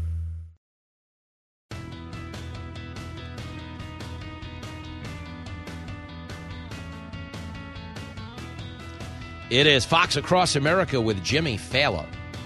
The band's slowing down the music, trying to keep this interview under control because it frequently does go off the rails. He's a superstar congressman from the Fighting 5th Congressional District of Arizona. Andy Biggs is back on the show. Hey, man.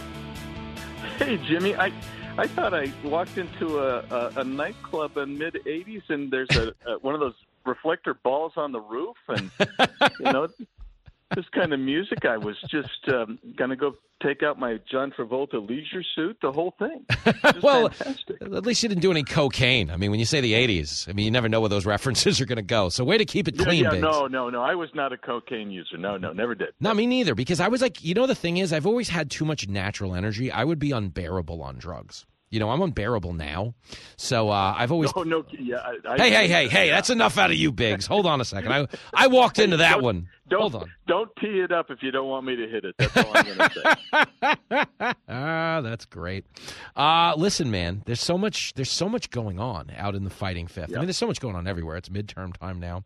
I was laughing, though. In your home state, Katie Hobbs doesn't want to debate Carrie Lake. Is that a thing? Yeah, I mean, it really is. And Katie Hobbs is sinking like a stone, partly because of that. She's not only she hiding, but there's embarrassing videos of her out there. They're starting to make, the local media hasn't really hit this yet, but they're starting to remind people that she lost a couple of equal employment opportunity cases when she discriminated against a black woman. Oh. When Katie Hobbs was the minority leader in the Senate. She basically paid this woman $30,000 less than a white male doing the exact same job. What? And it's always the equality people. It's always the, oh, man, what a racket, Biggs. But that's always the case. Whenever someone's calling you a racist, it's because they're doing something racist. I mean, we've learned that like 99 times out of 100 in politics. But, I kind of I spoke with Carrie Lake on the show last week. We had a great time. And she said the state's amazing except for the Fighting Fifth. She said that's the one district. I'm kidding, Biggs. I'm kidding. I just owed you one. But did you see this story really quick about how Biden, they were pressuring the El Paso mayor not to declare a state of emergency at the border until after the election? That's essentially just him saying, I don't care what happens to these people. Let's just not talk about it, until people are done voting. Is that what it's come to? Yes. Yes, it is. I mean, think about that. So El Paso city of, it's about 1 million people in El Paso. Juarez is probably 3 million. So he's saying, we don't care what happens there just so long as the Republicans don't win. That's why he's releasing another 15 million barrels of oil from the Strategic Petroleum Reserve between now and the midterm election. He's hoping that gas goes down enough so people say, it was over $5, it was over $6, but now it's only $3.99. So that means that we're going the right direction. It's just they condescend to the people of the United States. They treat us like we're morons. Yeah. And we're not. Americans aren't morons. No, man. To quote Fredo in The Godfather, I'm smart. He's like, I'm smart. Come on, I'm smart. But we are. We are, Andy Biggs. Representative Andy Biggs is on the line. Now we're doing Godfather lines. I told you this was going to spiral out of control. It always does. Oh, yeah. Look, okay, I'm not gonna go there. Play a little defense, Biggs. Whose side are you on here, man? I've filtered, baby. Well, so I'm laughing because it's like you're talking about them lying and them saying that we're stupid, but that's essentially where we are now. Like Karine Jean-Pierre, I was playing clips earlier, just told the press that the Inflation Reduction Act is going to kick in after the midterms. It takes a minute to get going. It's like a slow activation, like one of those pills that you swallow or something like this. But it's a release time bill. Yeah, time release bill is what it is. It's sophisticated. So should my audience be holding their breath for those inflation benefits to kick in? Well, if by benefit you mean increased inflation, yes, it's going to because it's going to increase inflation. That's the painful part of this.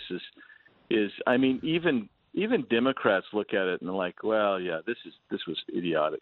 It's the Green New Deal. That package was the Green New Deal. And there's nothing more inflationary than the Green New Deal. Well, that's what I think is so ridiculous is the minute they passed it, they were like, let's, bust out James Taylor and go sing about, climate change. It was the most ridiculous thing in the world. And while he's singing on the White House lawn, the stock market was down 1,200 points that day. So you're literally getting fire and rain on your 401k as this guy is singing fire and rain. But it's true. 7.6 trillion, Biggs, off the market. Come on, man. Yeah, I mean, 34K. So the average person has, 135 grand in their deal, and it dropped by about 25%, lost $34,000. So now they had 135K. Now they've got 100K. Wow, it's nuts. terrible. But here's the thing that people also notice, and people aren't talking about this enough, and that is your real dollar value now has shrunk by $6,000 for the average family of four in the last 12 months under Joe Biden. Wow. $6,000. How can you go and vote Democrat? I mean, seriously. And my favorite line is Joe Biden said, "Oh yeah. This is going to get far, far worse if the Republicans win." What? Wait a minute. You guys have had control of the House, the Senate, and the presidency for 2 years.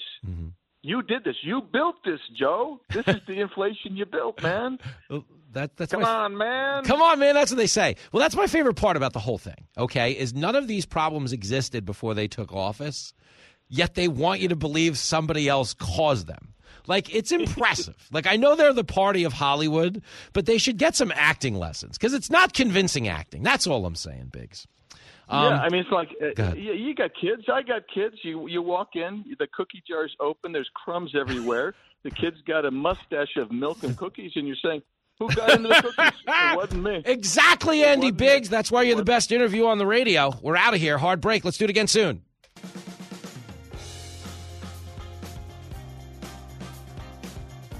It's the rock album that's got audiences sneaking into the country. White House Records presents Elton Joe.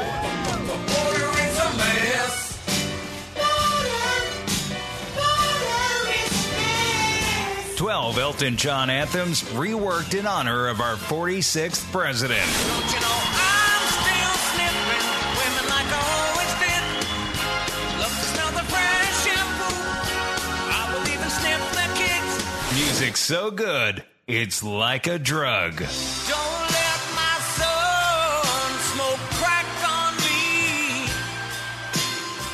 'Cause then he gets naked. It always winds up on TV. Elton Joe, coming soon to a retirement home near you. Lost my damn mind, I lost my damn mind. Now I can't find the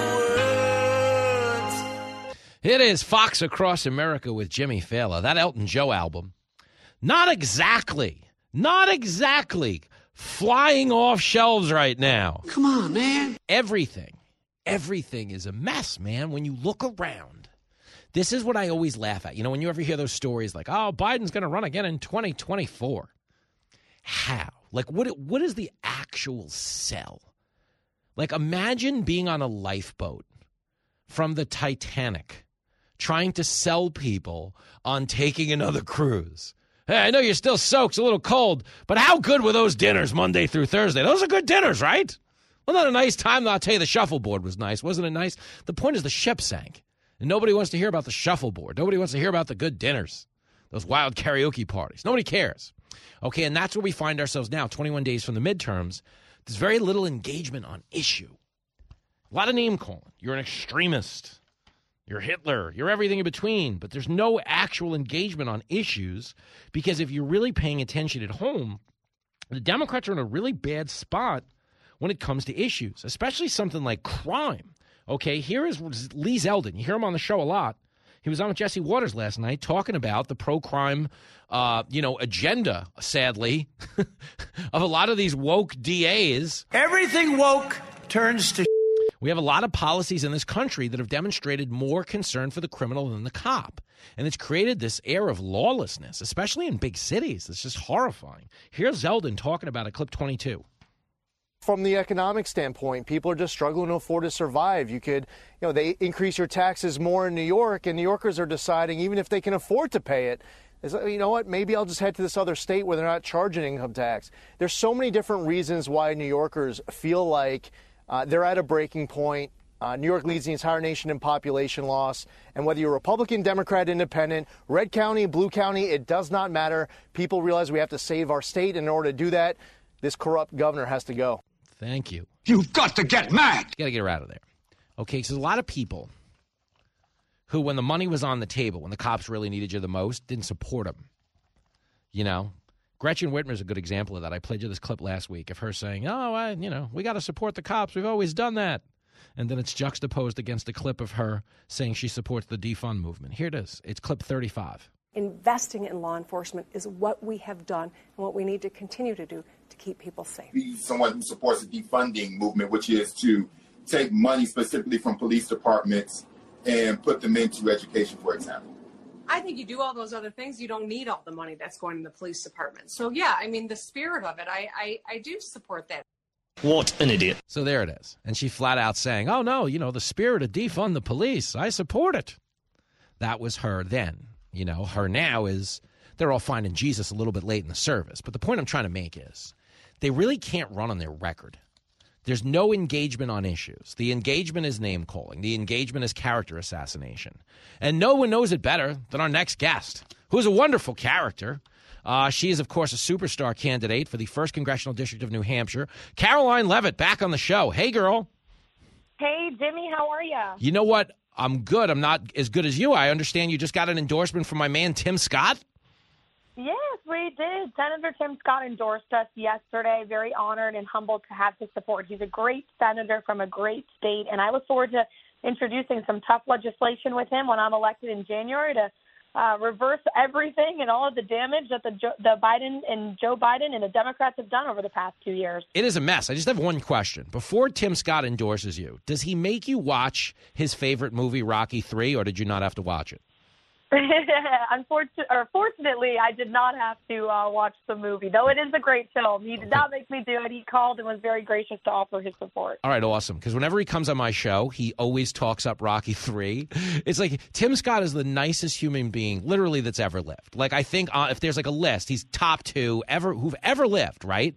And but he does like Rocky III, and when he comes on my show, it comes up a lot. So we're gonna have a Tim Scott intervention once you get sworn in about his movie taste. Okay.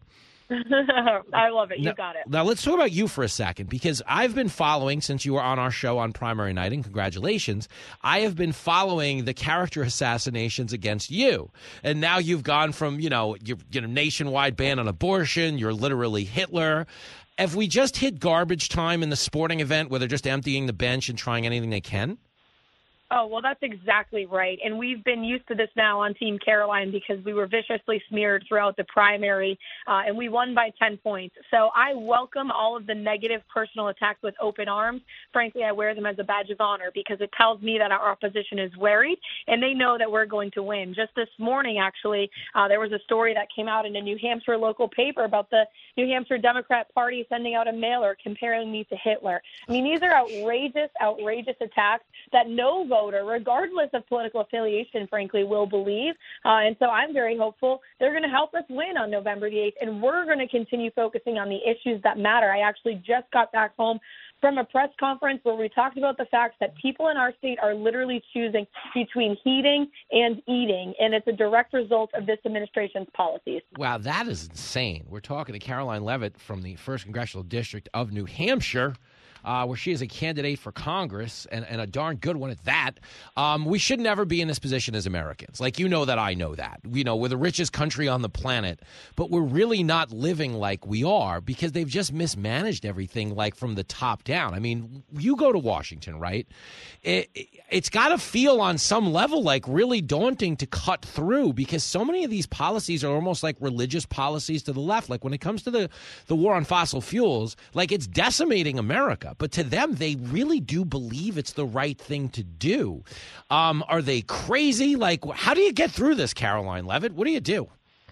Well, I think that they don't think it's the right thing to do, but they think it's the necessary means to their end, which is more power, more control over every aspect of our lives. You actually had one of Joe Biden's White House advisors admit that out loud on a television interview and basically said, you know, the price that Americans are paying at the pump and the increase in energy costs are just a short-term hiccup that they're going to have to deal with in order to for us to push our Green New Deal and renewable energy agenda. And so they want us all to suffer because the end goal is for them to have complete and total control and power over our agricultural industry, our economy, and pretty much every institution in this country. So that's why they're pushing these policies. They know they're not good for us. Are you kidding me? Yeah. You know, if you think they're too stupid to believe spending $740 billion more dollars is actually going to reduce inflation, no, they just named it that to try and trick the American people into thinking it was a good idea.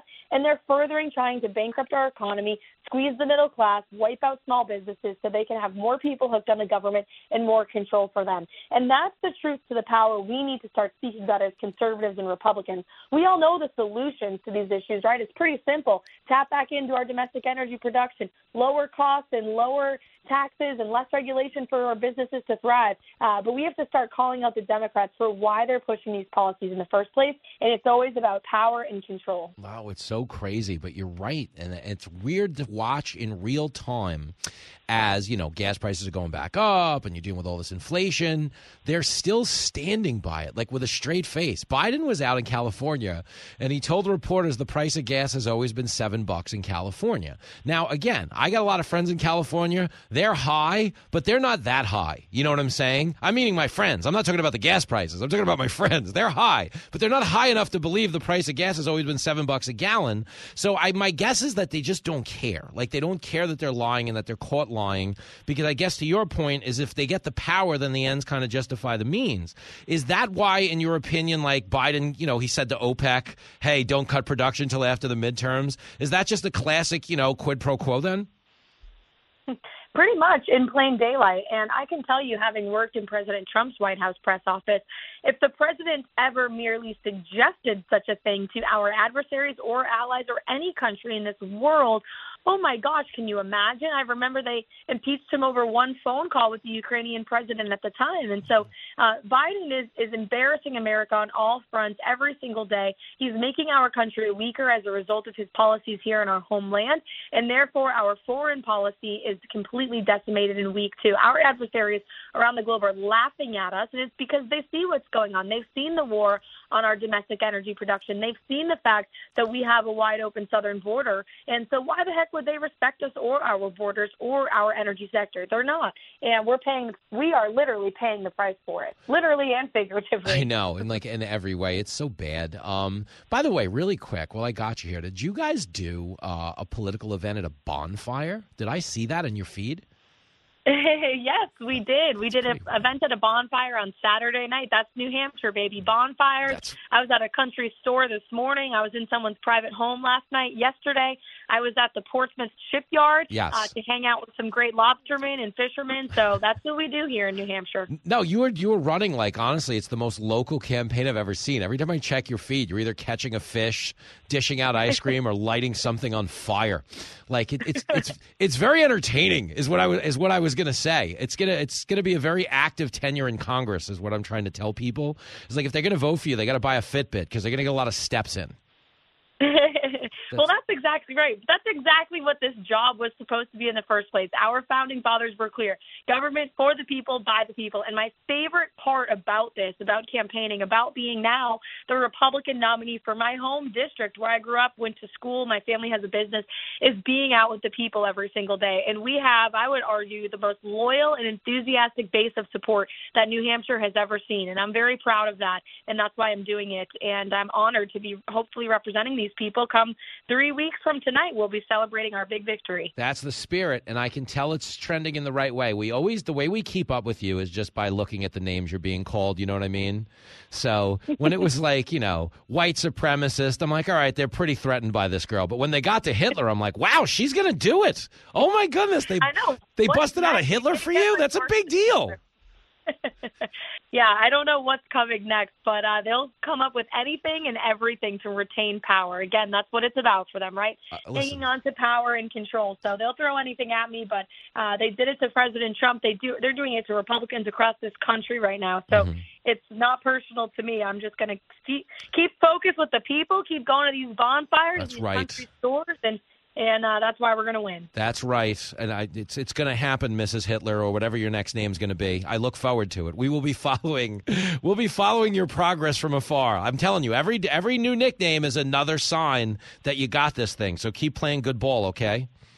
Well, thanks, Jimmy, for having me. Great catching up with you, and appreciate the support of your viewers. CarolineForCongress.com. Come help us out. We need some support. Thank you, guys. We'll see you at the bonfire. Take care. There she goes, the great Caroline Levitt. And I can tell you, as the nicknames have increased, it's everything you need to know about the current state of politics. Is the more vicious they're acting, the more threatened they are by you. Like, I'll give you a good example of Tim Scott, who endorsed her. Tim Scott has like the greatest story in terms of his bio in the history of the country, in terms of something that demonstrates the progress we've made in this country on race. Tim Scott grew up in the Deep South, in the worst versions of South Carolina, and talks about how through the evolution of the Southern heart, he went on to become the first black American elected to both houses of Congress. So Tim Scott's story represents so much monumental progress on race. And when the guy who is the face of all of that monumental progress on race spoke out and gave the rebuttal to Joe Biden's State of the Union last year, the Democrats literally were calling him every racist thing you've ever heard, like Twitter. Twitter allowed the term Uncle Tim to trend for 13 hours, like he was an Uncle Tom, like he was a sellout to the black race, simply because he stood up for conservative ideals, which, oh, by the way, are just less is more. Just get the government the hell out of my life. That's the whole conservative ethos, is just get Washington out of my life. Government is not the solution to our problem. Government is the problem. But they feel so threatened by that, by a guy like Tim Scott saying, hey, I was born into abject poverty. Single mom. My grandfather was forced out of elementary school to pick cotton. That's where Tim Scott comes from. So the idea that a guy can talk about how much progress can be made as a black man who grew up in such a deep part of the racially corrupt South and evolve into a guy who's likely a frontrunner in 2024 if he wants to run really speaks to the progress we've made on race. And it's no different when someone like Caroline Levitt, when you get a young, fun, pro-life girl out there who's got a really sharp head on her shoulders and can make the factual case for how Biden is mismanaging the country and, oh, by the way, really screwing up the people in her demographic, they feel threatened. And that's how someone like Caroline Levitt comes from like MAGA extremist and works her way all the way up to being called Hitler in a commercial. Like, they're calling that woman that I just spoke to, that you just heard on the phone, Hitler. They're accusing her of doing Hitler salutes. Does she sound like she's doing Nazi stuff between the ice cream shop and the bonfire? Of course not. But that's all we've been reduced to in the age of identity politics. Democrats just call everyone racist so they go along with their stupid ideas. Call and speak to Jimmy now. I'm trying to use the phone. 888-788-9910. You're listening to Fox Across America with Jimmy Fallon. It is Fox Across America with Jimmy Fallon, bringing you some top shelf radio in a bottom-feeding political world. And that race to the bottom really picked up some speed last night. Peter Strzok, remember that jackass who was thrown out of the FBI? Thrown out of the FBI for compromising the integrity of their investigation into the president, which was tainted by his own political bias, which, of course, he got into a lot of trouble because the chick he was shagging on the side was also an FBI agent. They were texting each other back and forth on government phones. It eventually got blown up, and away they went. Get him out of here. Well, lo and behold, last night on MSNBC, before we go, I just want to play this. With a straight face, an MSNBC panel said 9/11, worst terrorist attack in the history of this country, was nothing compared to January 6th. Listen to the stupidity, clip 36. I think if you look at the scale in terms of the threat to democracy, I mean, 9/11 was a tragedy. We lost thousands of lives in a horrific way that we still mourn to this day. But when you look at something that is an attack on democracy, something that could actually bring about a fundamental change to American governance as we understand it, 9/11 is nothing compared to January 6th. And the fact that the FBI and the rest of the government, if they are not on the same sort of war footing that we were on in the weeks and months and years after 9/11, shame on everyone. What you just said is one of the most insanely idiotic things I have ever heard. Everyone in this room is now dumber for having listened to it. I say it every day when I get on the air. I'm in the perspective business. You know, you might not have had the good work day you wanted today, or, you know, the personal relationship you're in might not have bounced the way you wanted it to, or maybe you're sitting in a little traffic right now, or you're a little hungover if you're like the guys on my staff. But the point is, you can always be thankful that you're not Peter Strzok, such a partisan jackass that you're willing to get in front of a camera and say January 6th was worse than 9/11. Be a Republican, be a Democrat. Don't be Peter Strzok. How about that?